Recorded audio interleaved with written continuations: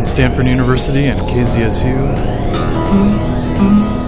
It's giving Caitlin nightmares, and I have to sing her a song about good beetles that don't eat your face off. Pretty beetle, he sleeps in the wind, nibbles grass, but never your skin.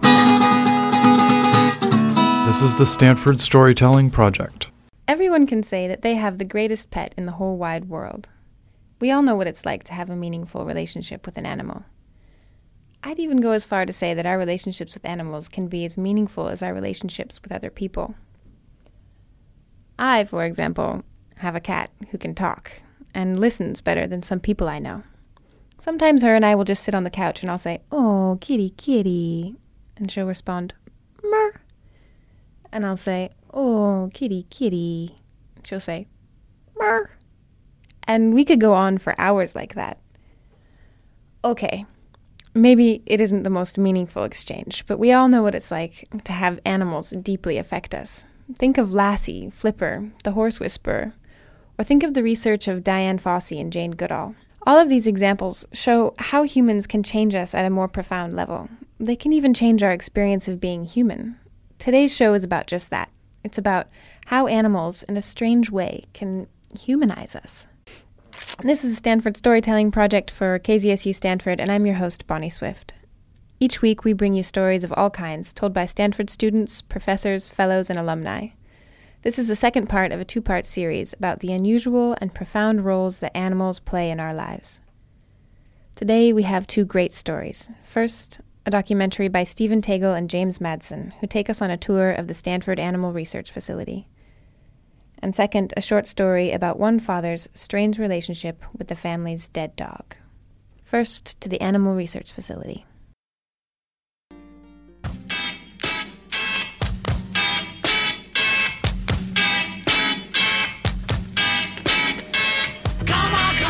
Hi, this is James Madsen and Stephen Tagle. We're here for a meeting with Dr. Glenn Otto, Dr. Ravi Talwani, and Linda Cork. Okay, pull the door. Thank you.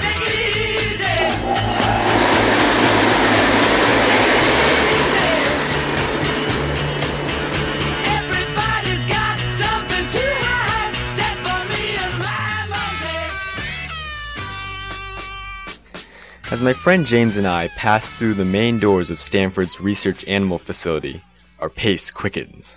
We walk briskly down white-walled, red-floored hallways, passing empty cages and locked animal rooms. They're down here, somewhere. The monkeys. 2 weeks ago, we had no clue that monkeys were living within walking distance of our dorms and dining halls. Now they're all we think about.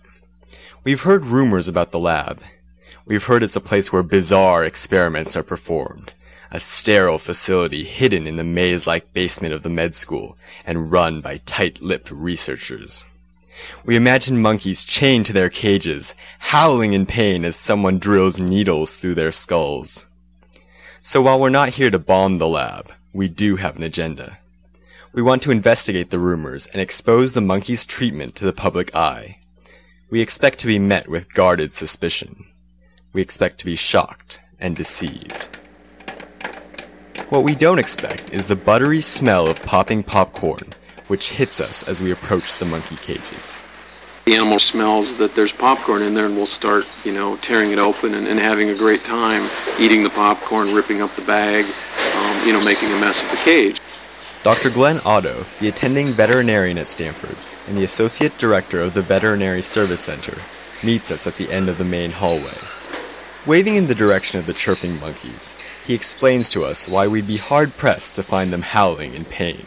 The conception is that there are, animals sitting in stark cages with, bleeding sores and oozing lesions, and that trauma is, intentionally done. That just doesn't exist. It's actually a pretty good time to be a lab animal. As we continue down the corridor, a researcher passes us wheeling a rhesus monkey with stiff tubes sticking out of its head. James and I turn to each other with eyebrows raised, wondering if this is what monkeys have to do to earn their popcorn. We discover that the monkey has just returned from an experiment on neuroprosthesis, a technique which bypasses the spinal cord and sends signals directly to the motor centers of the brain. Mark, the researcher, explains to us the goal of the experiment. The goal is to create neuroprosthetics that would allow paralyzed patients to interact with the world, to move a cursor around a computer screen or type out a letter. Despite their seemingly courageous research goals, animal research labs like Stanford's are not free from controversy. In the past year alone, an animal rights group called Revolutionary Cells bombed Chiron and Shakely, two Bay Area firms that are involved in animal testing. The group has also obtained the home addresses and phone numbers of the firm's key employees, and has used that information to threaten them and their families.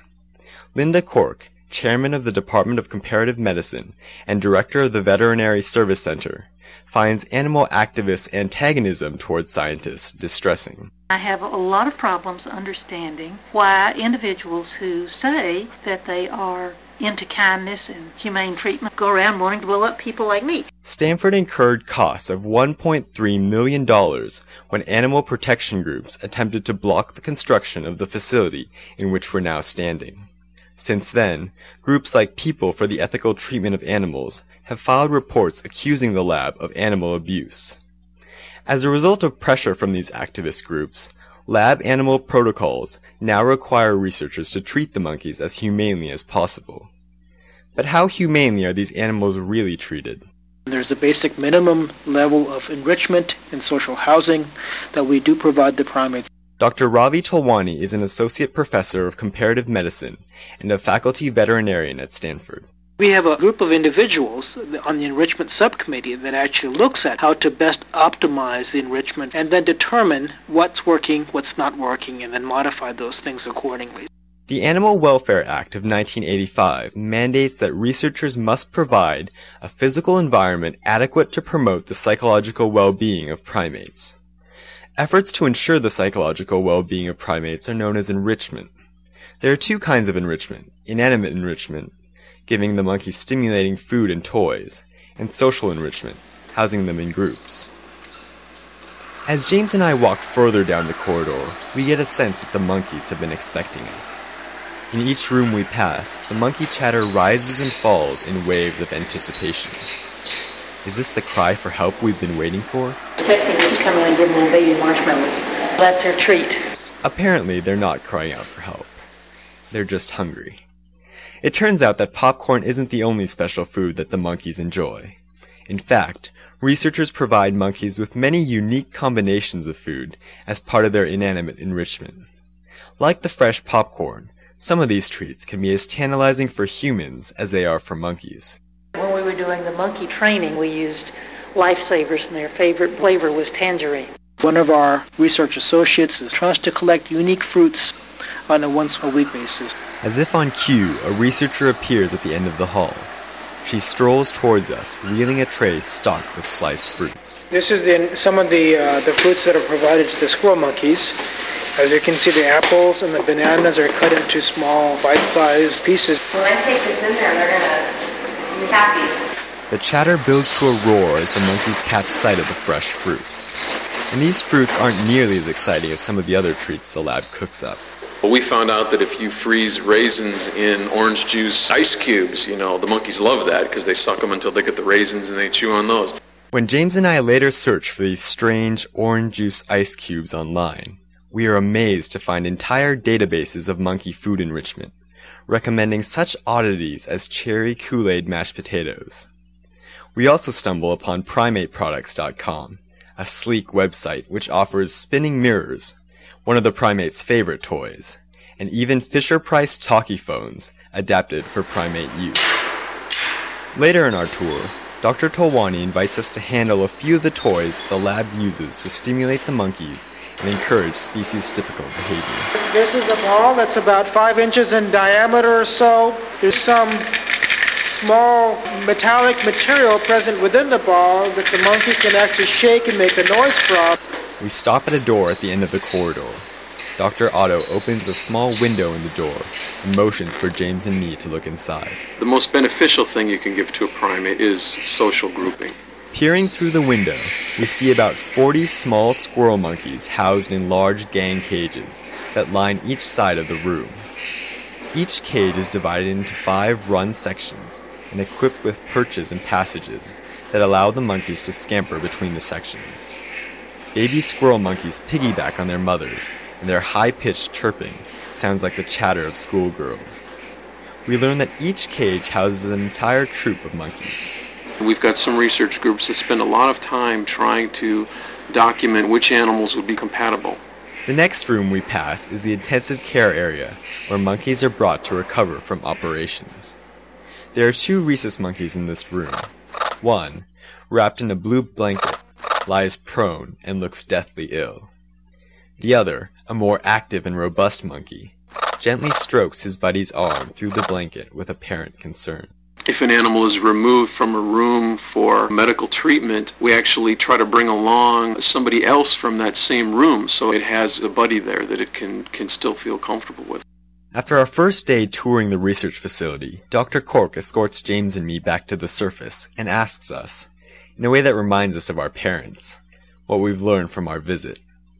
We admit how surprised we are by the lab's treatment of the monkeys. We expected to find monkeys being tortured with needles, not eating popcorn and hanging out with friends.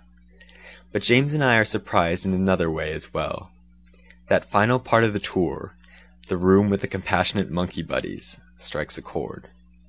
It actually reminds us of our visit to the hospital last summer to see a friend who had just undergone open-heart surgery. We remember sitting by his bed, comforting him with stories, and promising he'd be well soon. The exchange between the monkey buddies seems so familiar and so human that it begs exploration. So, with renewed determination, we schedule another appointment to see the rhesus monkey rooms. I want to be a man cub, and stroll right into town, and be just like the other men. I'm tired of walking around. Oh, on our second visit to the lab, Dr. Otto takes James and me down a much quieter corridor to the rhesus monkey rooms. This is one of the rooms that's been transformed into a happy place both for the monkeys and for the staff. What we see amazes us. The room looks like a children's daycare center. There is a little jungle mural painted in bright colors on the wall, and the monkeys' cages are filled with colorful toys, spinning mirrors, and bags of popcorn.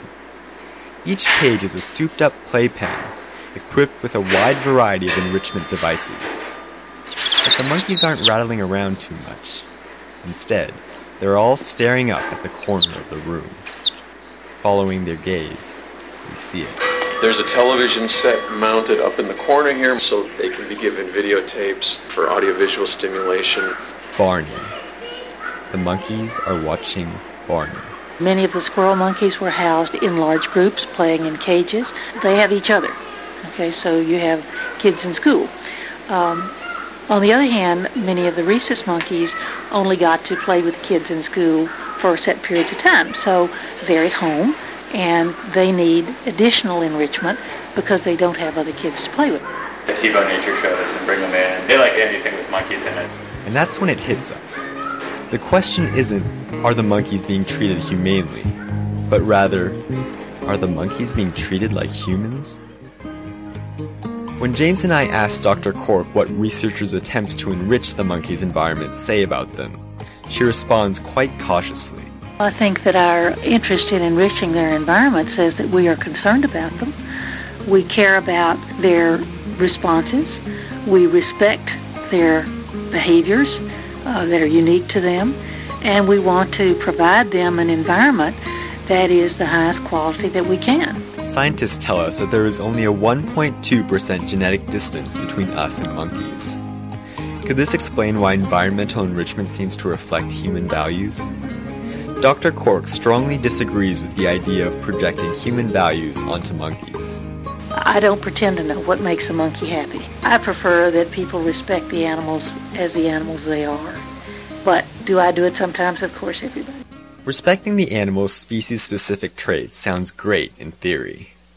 James and I can't speak for all animal labs, but with enrichment techniques that seem so humanizing, how can researchers resist treating the monkeys like little people in fur coats? Inspecting the room more closely, we can read the monkeys' names written in small, dark handwriting on colored placards next to each cage. It certainly is very easy to give them names because each one has their own personality. There are some facilities that even try to, suggest that people not name the animals and let's stick to the numbers. It never works. I have actually noticed is that some monkeys are more inquisitive than others, is that certain monkeys appear to be more friendly than others, certain monkeys are more accepting of treats, certain monkeys appear shy. So what's in a name? Researchers usually put each monkey's name to a vote. Though they're often named alphabetically based on the year they were acquired, Trekkies and lovers of Greek mythology also get a say. I actually named the first 4 monkeys because nobody else could make up their mind, and I got tired of calling them 1, 2, 3, and 4. There is that connection that occurs once you understand the personality of the monkey better. I decided on Apollo, Bacchus, Cindy, and Dorothy. The monkeys have names. They have personalities. They watch TV. They're almost like children, in a way, living in toy-filled playpens and waiting for their evening treats.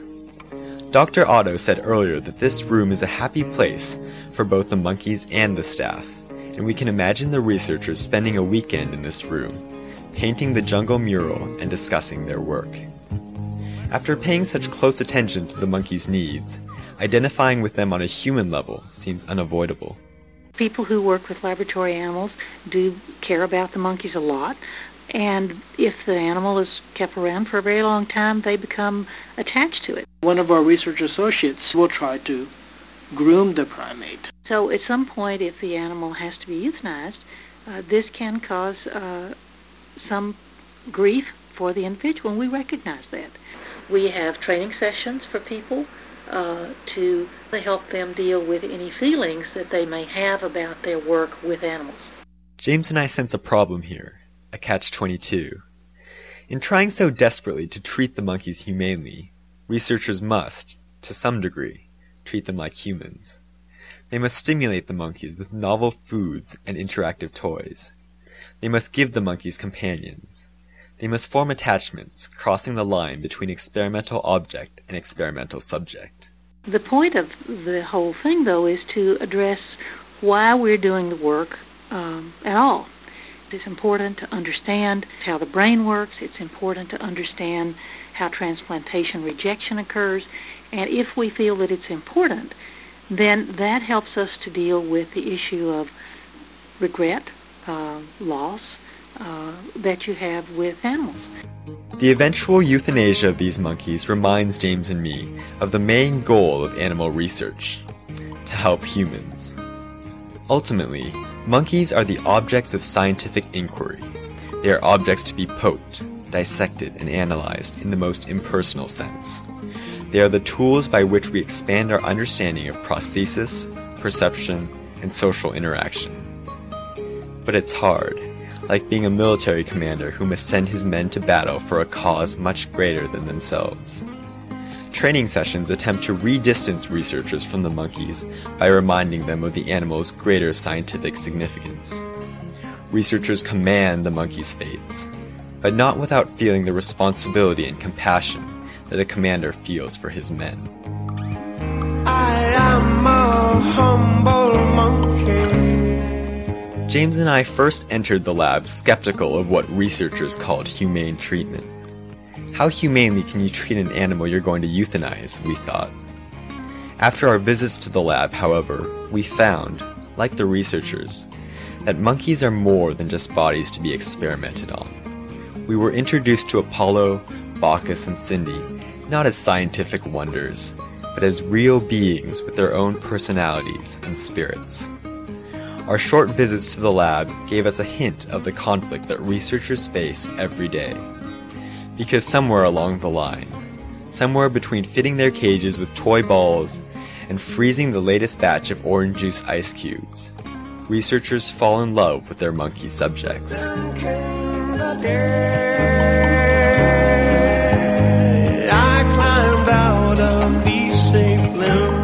Researchers face an inevitable conflict between treating the monkeys as real beings and treating them as objects of scientific research. Euthanasia exacerbates this conflict by forcing researchers to contradict the humanizing goals of enrichment and to stifle their own emotions for the sake of the greater good. Although researchers paint jungle murals for the monkeys and make them popcorn, they must also euthanize and dissect them. The heavy psychological burden that researchers carry as a result of this conflict shows that they honestly believe in the work they do. While they're not losing their lives, these researchers do sacrifice. They must suppress a part of their humanity so that the monkeys can have theirs. Now I am the proudest monkey you ever seen. Monkey see, monkey do, yeah.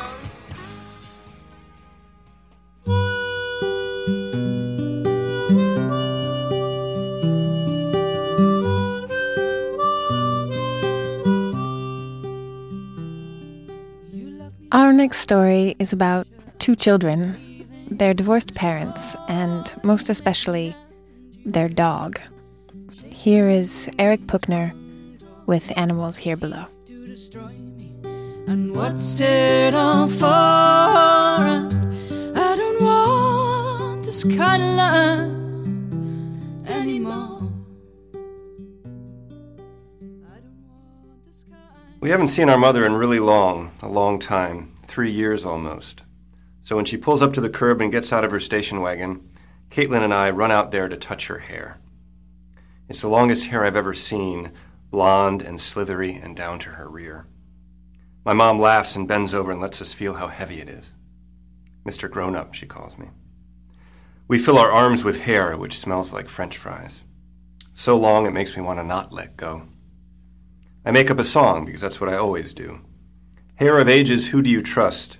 Hair of ages taller than us. Dad doesn't come out to see her hair. We used to be rich, but now my father works at the airport handling people's luggage. A ramp agent, he's called. He's got these coveralls that say Hudson General on them and plastic earmuffs that look like headphones. He wears them at the kitchen table sometimes when Caitlin and I talk about our mother. If she hadn't fallen in love with the math teacher, none of this would have happened. Now she's back from Alaska. If I ask Dad about it, he just laughs for no reason and says, I guess she's fed up with him too. My mom follows us into the kitchen, glancing around the house and stopping now and then to shake her head. She's never been here before. I keep sneaking glances at her face. She's paler than I remember, and you can see right through her eyebrows to the skin underneath. When she smiles, secret lines crease out from the corners of her mouth, 3 or 4 on each side, like ripples getting smaller. Caitlin's gone special ed and just keeps staring at her, mouth unhinged. She's 6 and doesn't know she's being rude. There's a sugar crust of sleep in her eyelashes. I have some presents for you in the car, Mom says, leaning her head to one side and swinging her hair around to the front, slow and gentle, like a crane moving something heavy. She peers at the door to my dad's room, where he's pretending to be asleep. It's only recently they've begun talking again. She was going to stay at a hotel, but I got Caitlin to throw one of her tragic fits. Tomorrow night we can see a movie, Caitlin says, too loudly. Mom blushes pink right through her eyebrows. Your father didn't tell you? I can only stay for a night.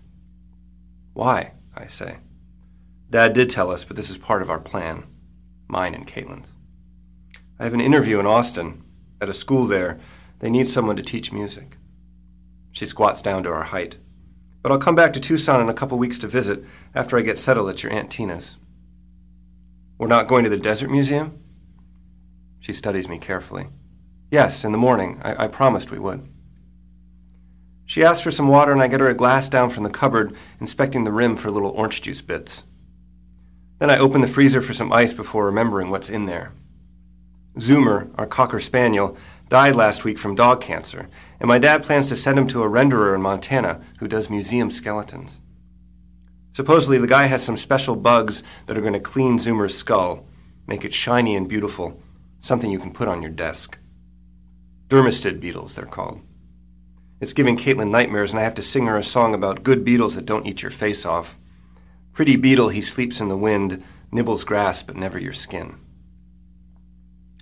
Zoomer gives me a sad look through his plastic bag, little icicles dangling from his beard. Bad dog, I mouth. The renderer is on vacation, which is why Zoomer's in the freezer, But I wonder if my dad's trying to do everything possible to make my mother run away again. I hand her the ice water, worried it smells like dog, but she doesn't notice and takes a long drink. The ice ticks against the glass, even when she's finished. She goes over to the window and looks at our backyard, which is just a dirt place surrounded by a chain-link fence, the only thing of interest being a clothes wire stretched tight with a little crank, my dad's blue jeans walking in the wind. Something about Mom's looking at it in her fancy sandals makes me feel ashamed. She plucks at the back of her dress, which is dark down the middle. I forgot it could get like this. It's monsoon season, Caitlin says. She knows, I tell her. Caitlin looks like she might cry, the little scar on her cheek dimpling into a V. My mom used to help me search for monsoons when I was younger, casing the sky with binoculars. That was before she ran off with Mr. Osterhout, when we lived in a big house with air conditioning and a view of the mountains and javelinas that drowned in the pool if you didn't close the gate. The mountains were covered in saguaro cactus, which could kill you if they fell over, but they never did. At night, the wind went through them and they sounded like music. Mom used to take us out there before bed, me and Caitlin and sometimes my dad, and we'd listen to the cactus humming everywhere at once, some of them 200 years old and taller than our house. She knew exactly what letter it was in, C or B flat. My dad called her Miss Solemnus, after her favorite Beethoven song. After she left, though, everything changed. Dad stopped going to work so he could listen to her CDs all day long, the same ones he'd always thought were boring. He'd drive us to school in his bathrobe and then pick us up as if no day had gone by, the hairs on his chest sticking out for everyone to see. He'd never paid much attention to Zoomer before, but then he started buying dog groceries every day, feeding him pig's ears and chicken croissants and canine cupcakes. Zoomer even began sleeping in bed with him. They'd snuggle together, refusing to get up before noon. After he got fired from the bank, I stopped at my dad's door in the middle of the day, and he was lying there with his eyes closed, letting Zoomer lick his toes. I watched Zoomer clean every toe like a cat, 1 through 10. That was the lower depths, as my dad calls it. I thought he'd escaped them, but now he hasn't been to work at all since Zoomer died, and even made me call the airport yesterday to tell them he had bronchitis. Mom takes me and Caitlin outside again to her station wagon, which is filled with shoes and boxes and garbage bags tied into mouse ears at the tops. The desert sun squinches her eyes. She hands us presents, wrapped up carefully with red ribbons, like the one she sends from Alaska. I rip off the paper and pull out a box filled with little totem poles, which she explains is a chess set made of whalebone. I don't even know how to play chess, but I pretend to love it anyway because of the plan. We're going to make our mom fall in love with us again. With our father, too, even. That way she'll stay here forever and he'll stop being depressed and we'll be in the higher depths like we used to, moving back to the mountains where we can hear the cactus. I brought Zoomer something too, she says, holding up a fake bone with the words top dog written on it. Where is he anyway? Dog heaven, Caitlin says sadly. I give her a dirty look because she's forgotten what we agreed to say. It's a dog kennel, I explain. He's not dead. Mom squints at me, one hand cupped above her eyes. Why is he at the kennel? It's a school. They're training him to be obedient. I say this since I'm on the spot, and Dad used to joke about sending Zoomer to regurgitation training because there is so much dog puke cookied to the rug. Mom seems not to remember this. Luckily, the screen door squeaks into a slam and my father appears on the porch wearing his Hudson General cap and flip-flops. He flops over to us. There's a pearl of shaving cream perched on the rim of his glasses. He stares at my mom's hair like someone in a trance. She looks down at her feet and hands him the fake bone she bought for Zoomer. Her face is all shy and speechless, and for a minute I think the plan's working before we've really started. Dad puts the bone in his teeth, I guess for a joke. No one says anything. He blushes and takes it out of his mouth. Nice to be back on top, he says, reading the words on it. My mom's face hardens. Don't start. Hoo boy, started. He peers in the window of the station wagon, then looks out at the trash-filled street. Take your stuff in for the night. This isn't Via Roma Road. While my mom showers for dinner, Caitlin and I run off to our room to put away our presents. The sound of water moans from the wall. I put the chess set on my dresser, which is already covered in gifts. There's the creepy-looking spirit mask, the pouch containing real-live gold dust, the erasable globe where you're supposed to write in the country names like a test. I spin the globe to make sure you can see the little drawing on it, the stick-figure woman standing where Alaska should be, which my mom must have magic markered in herself. The woman is smiling, holding a harpoon in one hand. Once my dad got drunk and wrote whore underneath the drawing when I was asleep. In the morning he looked very ashamed and even started crying when he erased it. Caitlin and I put our ears to the wall and listened to Mom's voice, which is singing through the hum of pipes. The words are in a different language, long and beautiful. While we're waiting, I take down the shoebox from the closet and pull out my favorite letter. The envelope has a stamp of a moose on it, pasted next to a black circle that says Fairbanks, Alaska around the edge. I open the letter carefully because it's tearing at the folds. Dear kids, a few days ago we saw the first aurora borealis, which are these swirling green lights up in the sky. They're kind of like a gigantic moving curtain. You know when people say breathtaking? They actually took my breath. I wish you'd been here to see them. Maybe soon, when we find our own place, you can come up to visit. Ian, you'd get a kick out of Matt's brother. He has a big red beard and breeds sled dogs, which he keeps outside even in the rain. They're the best behaved dogs in the world, nothing like Zoomer. You tell them to stay just like that, and they don't move for as long as you can watch. None of the schools here need music teachers, so I've been keeping at home while Matt teaches. I'm trying to prepare myself for the all-day darkness. Sometimes I think about your real mother and get jealous and upset because she could have taken you with her. But I can't. Your dad would never let me. Other times I think about things I want to say to you and send them to you in my head. I even close my eyes. Matt's brother has this tape about mind reading. It says you're supposed to picture your thoughts like snowballs. You're supposed to pack them really tight, I guess to make you concentrate. Crazy, I know. Once in a while I'll hear one of your voices in my head saying, "Hello, Mom," or "Are you happy?" And I wonder if you're sending me snowballs too. XOXO, Mom. Caitlin asked me to read it out loud again, and I do, skipping the lines about our real mother, who died in the hospital when she was born.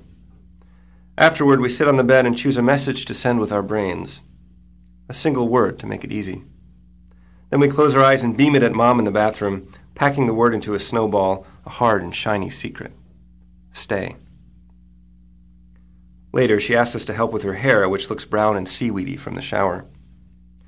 Caitlin and I take turns with the dryer, trying to make her hair as nice as possible for our father. It shimmers under the hotness and turns blonde again. "Va va va bloom," Caitlin shouts, pushing her into our room. This is the name of the lipstick we picked out. We bought it yesterday at Walgreens while Dad was shopping for garbage bags. My mom looks at her suspiciously but tries the lipstick, puckering her lips at the mirror above the bed, which makes me think maybe she heard our thoughts through the wall. She unpuckers her lips when she sees all the presents on my dresser. For a minute, her face looks frozen. "I forgot about drawing that," she says finally, staring at the smiley-faced woman clutching her harpoon. "Did you think of me like that?"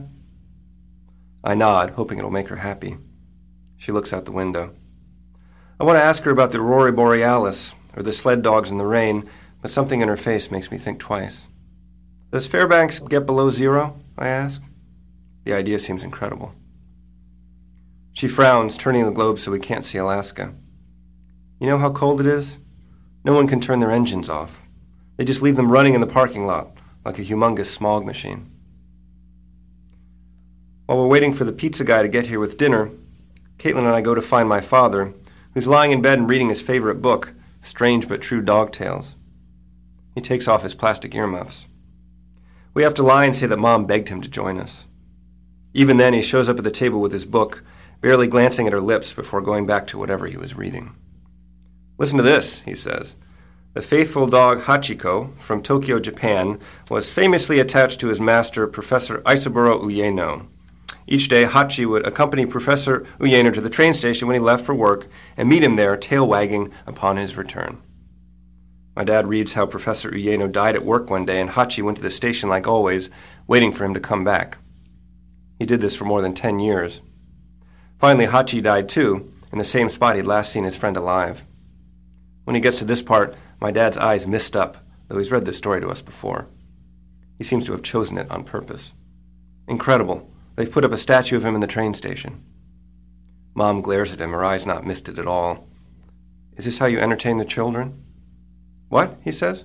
"They love these stories." "No, we don't," I say. The lie makes me fidget. My father looks at me, betrayed. He frowns at Caitlin and then back at me. What about Daisy, the poodle with psychic powers? I look down at the table. Caitlin starts blowing bubbles in her milk, which she does when she's nervous. Mom has ESP, she says. She can hear our thoughts. Dad blinks at my mother, who blushes pink again. She stares at her lap. It's nothing, just something I feel sometimes. Your mother does not have ESP, he says. That's ridiculous. My dad goes back to his book, but keeps glancing up at the three of us, as though he's jealous of something. When the pizza comes, he insists on saying grace. Praise God from whom all blessings flow, he says. Praise God, all animals here below. Instead of saying amen, he and Caitlin bark into their pressed-together hands. It started out as a joke, but since Zoomer died, we've been doing it every night like a religious event. My mom scrapes her chair. Is this normal behavior around here? Maybe you have a better prayer, my dad mumbles, about logarithms. What? I'm sorry, I promised. He looks at the dog bowl in the corner, his voice catching in his throat. I just miss Zoomer is all. I keep waiting for him to start whimpering and paw my lap. Logarithms are covered in ants, I sing. Throw them in the fire, dance, dance, dance. Why don't you just go and get him, Mom says, ignoring me. What? Zoomer, from dog heaven. Go there and bring him home. Dad stares at her in disbelief.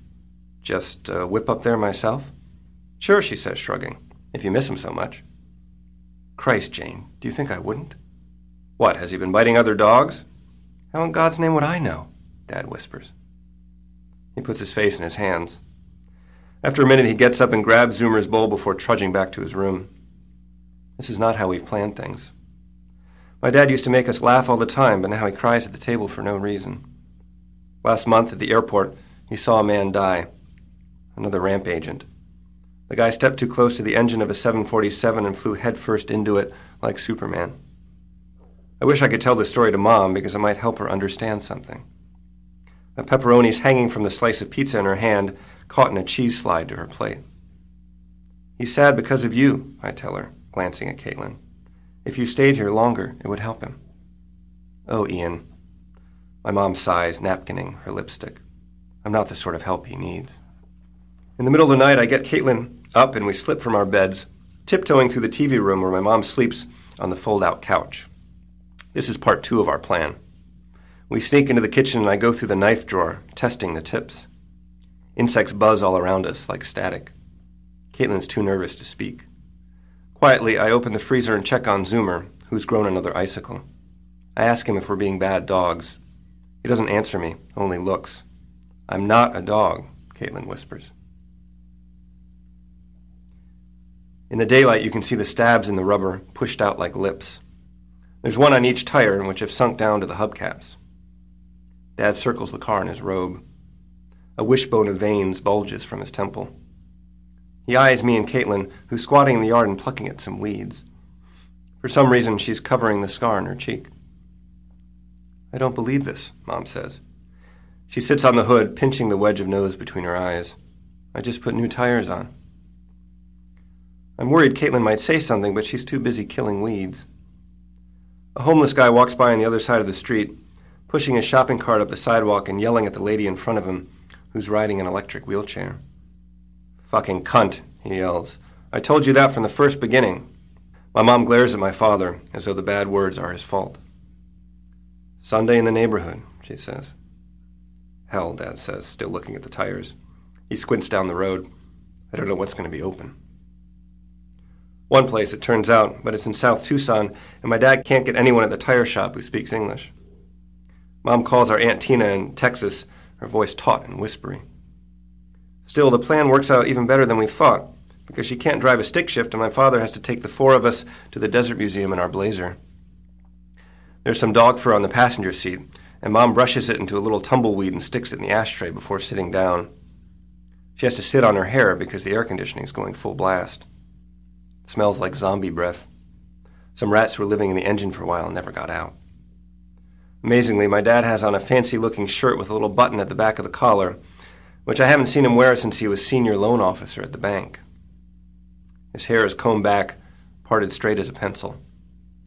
Caitlin and I watch him in the rearview mirror. He keeps his eyes on the road, glancing now and then at the dog hair in the ashtray. We leave the haze of the city and drive toward the mountains, which from a distance look as barren as the moon. When we pass Bianchi's Pizza, the mountains suddenly go 3D, cactus everywhere you look, their corduroy arms shimmering in the sun. It's like a see-through forest.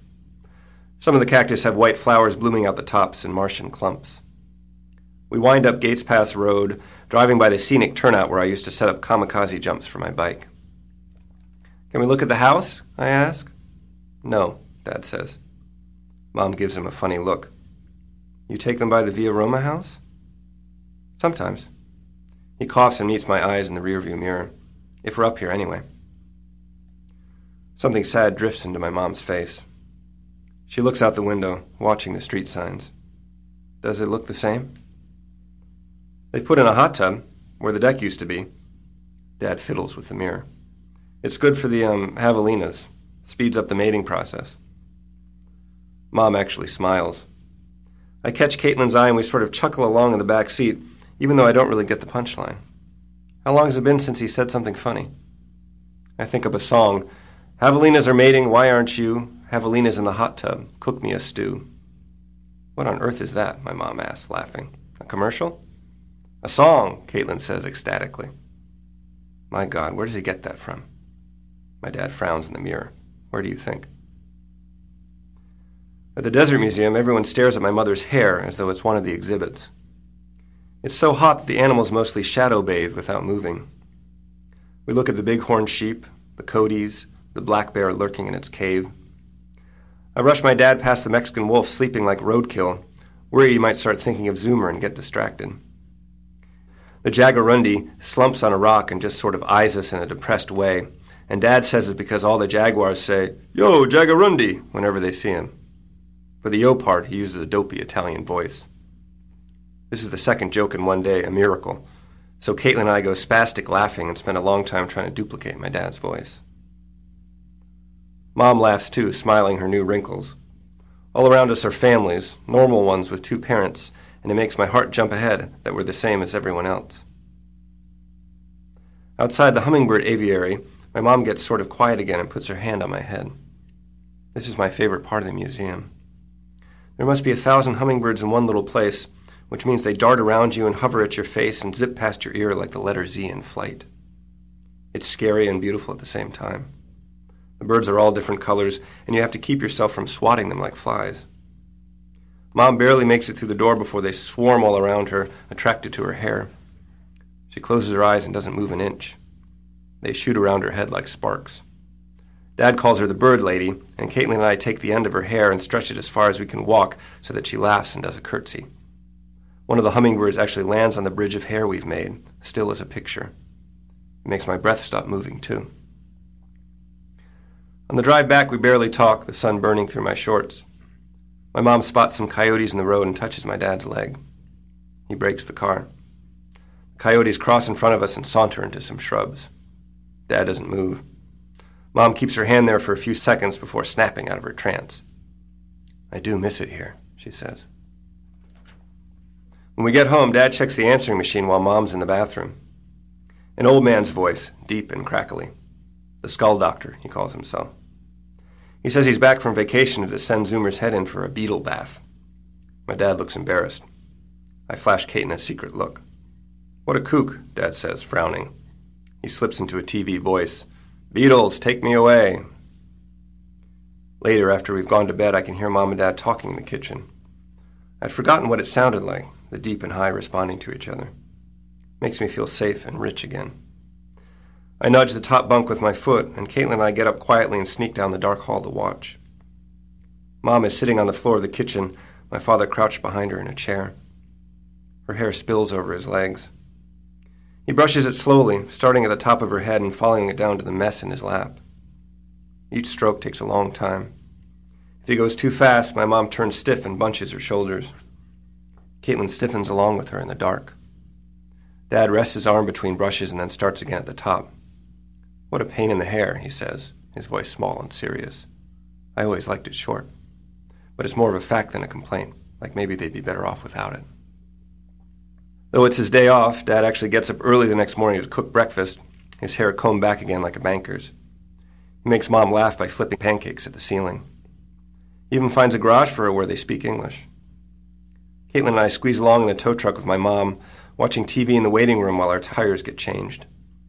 She checks her watch during commercials, craning her neck to peer into the garage, but after last night I'm not worried.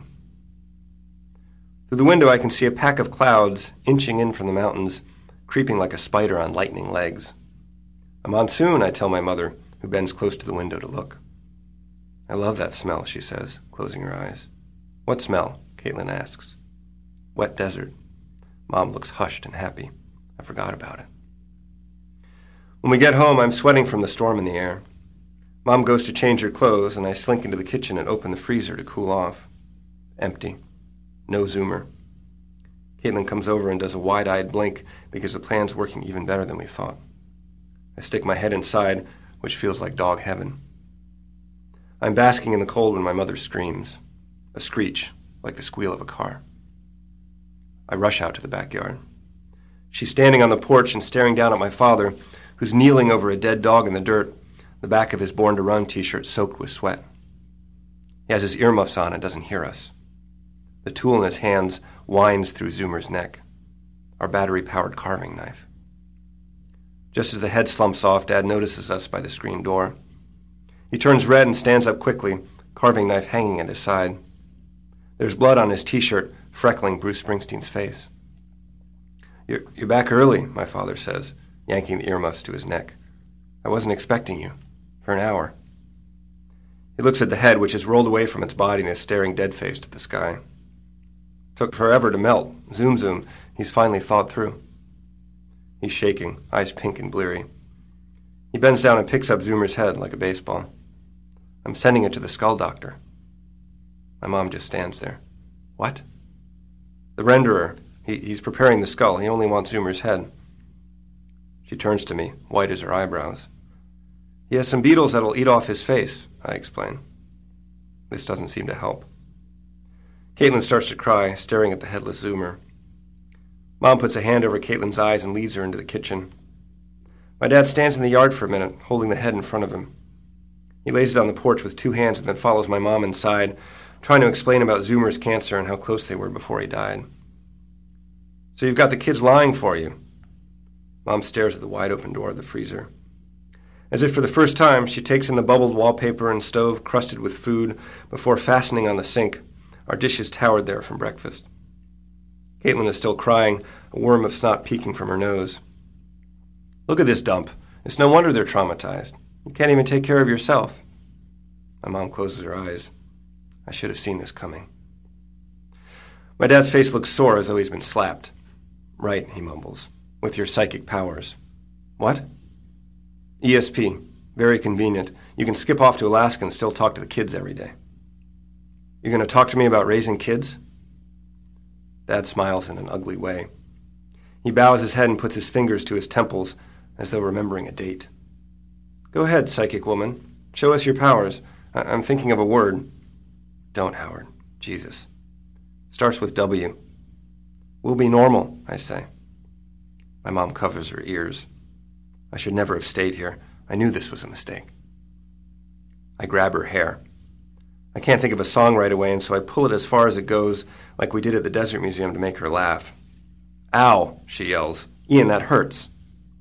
She rips her hair away from my hands. She goes into the TV room and shuts the door. I can hear her inside packing up her things.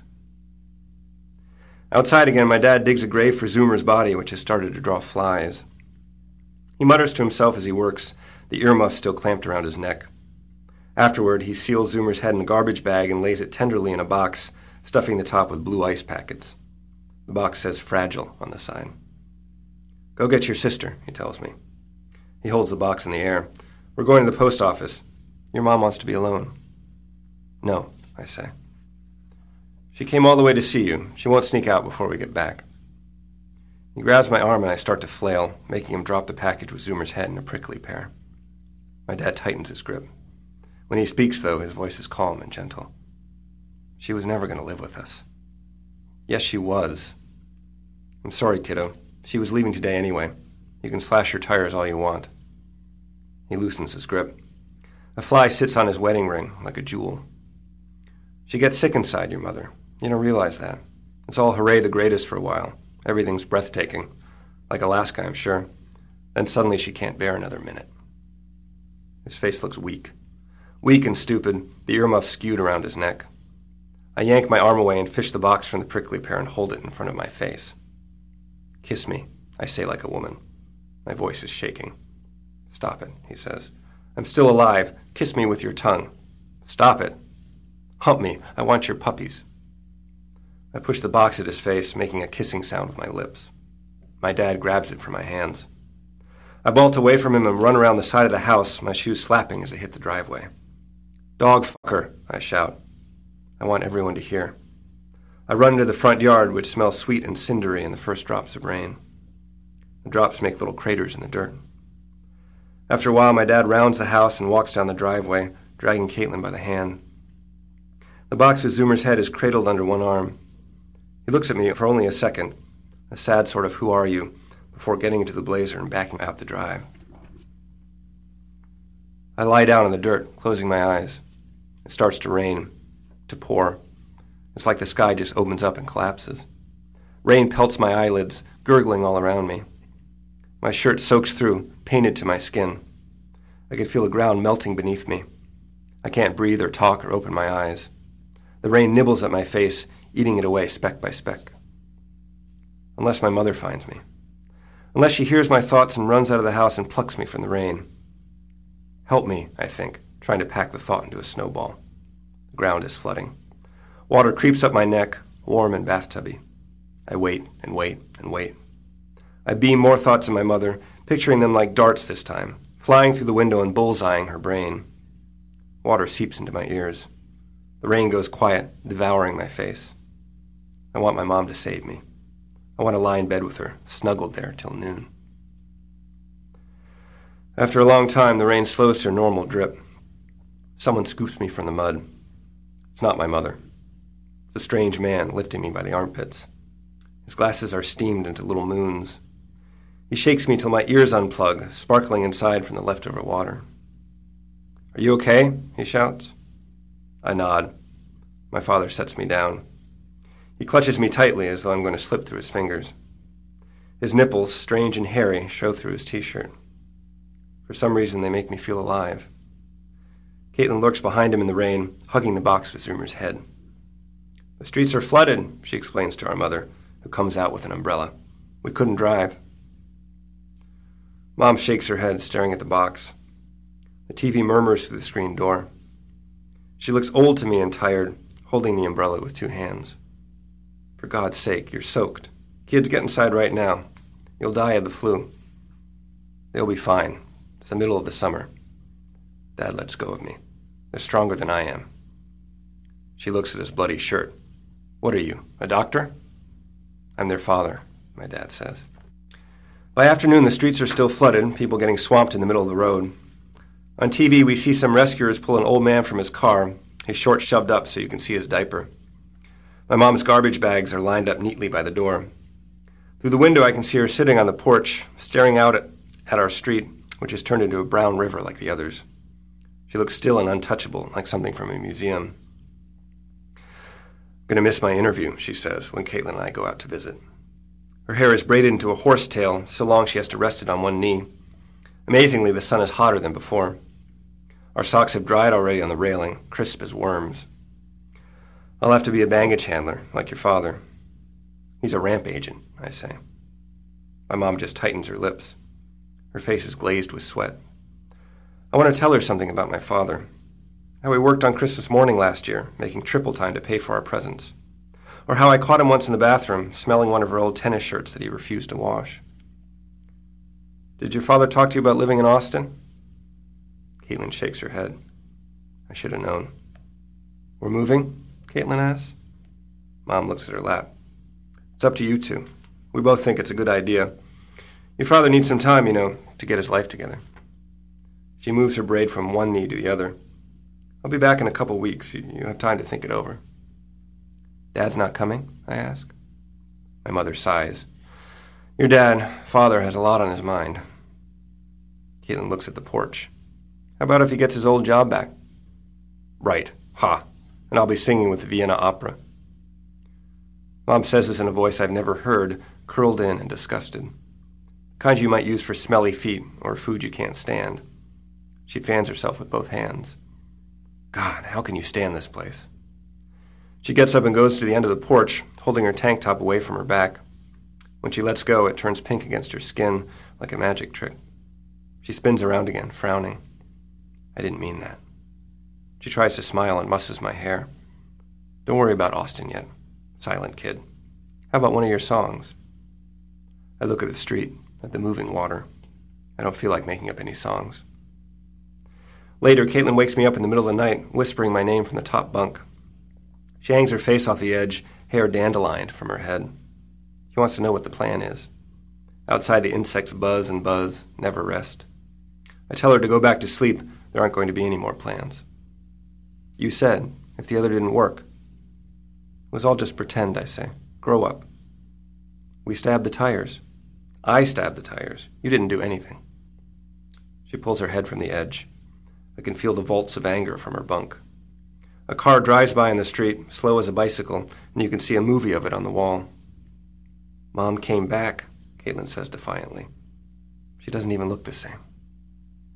I get out of bed, pretending I have to pee. Carpet is limp and sweaty on my feet. My mother is sound asleep in the TV room, and I stop and watch her from the doorway. She's lying with her back to me, wearing a t-shirt that says "Bear Safely in Alaska." In the moonlight, I can make out the perfect twists of her braid. It hangs off the mattress, touching the floor. On the table beside her is the fake bone she brought from Alaska. Standing there by myself, I think of Zoomer, which makes me think of that dog in Japan, the one who waited at the station every day for his master's return. Imagine waiting all those years, picturing the ideal perfect ghost in your head. The freezer light is on in the kitchen, glowing through the cracked open door.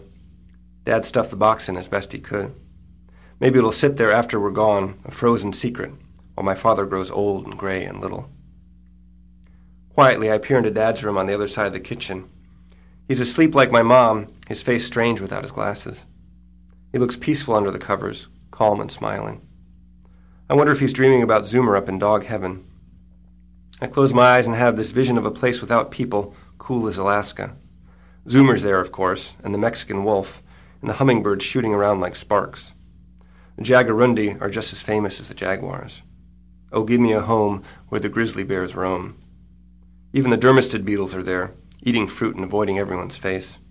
Everyone's happy. And in charge of it all is my father, top dog, earmuffs turned around his neck like a collar. My dad stops snoring. I don't know how long I've been there. He sits up and switches on the lamp, blinking in the light. Don't cry, he says. I'm not. That's my job. He scoots over, patting the space beside him. I crawl up in bed with him. He lets me under the sheet where it's still warm from his body. A song starts to come to me, the first few words turning in my head. There's some scampering in the hall. Who's there? Dad says. Caitlin comes charging through the door. She's holding scissors.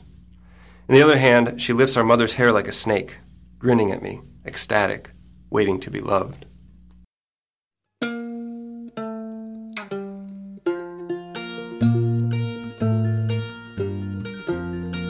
Today's program was produced by Jonah Willingans, the director of the Stanford Storytelling Project, and myself, Bonnie Swift. Thanks to Stephen Tagle and James Madsen for their audio essay, and also to Eric Puchner. You can find Animals Here Below and other short stories in his collection, Music Through the Floor. And special thanks to Bob Smith for his help in the recording studio. Original music was written and performed by the Stanford band Ember, whose music can be found on Stanford iTunes. For their generous financial support, we'd like to thank the Stanford Continuing Studies Program, the Stanford Institute for Creativity in the Arts, the Stanford Oral Communication Program, and the Hume Writing Center. Remember that you can find a podcast of this and every fabulous episode of the Stanford Storytelling Project on Stanford iTunes and on our website, storytelling.stanford.edu. On this week's podcast is a special interview with Eric Puchner and storytelling producer Lee Constantino. Tune in next week for stories about approaching Africa, how the media approaches Africa, how one student experienced Africa, and a little bit about how Africa has approached the United States. For the Stanford Storytelling Project, I'm Bonnie Swift.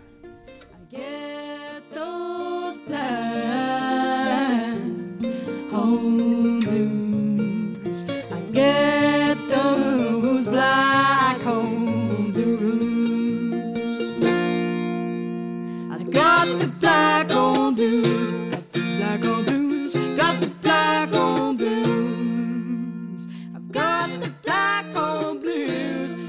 black and blue.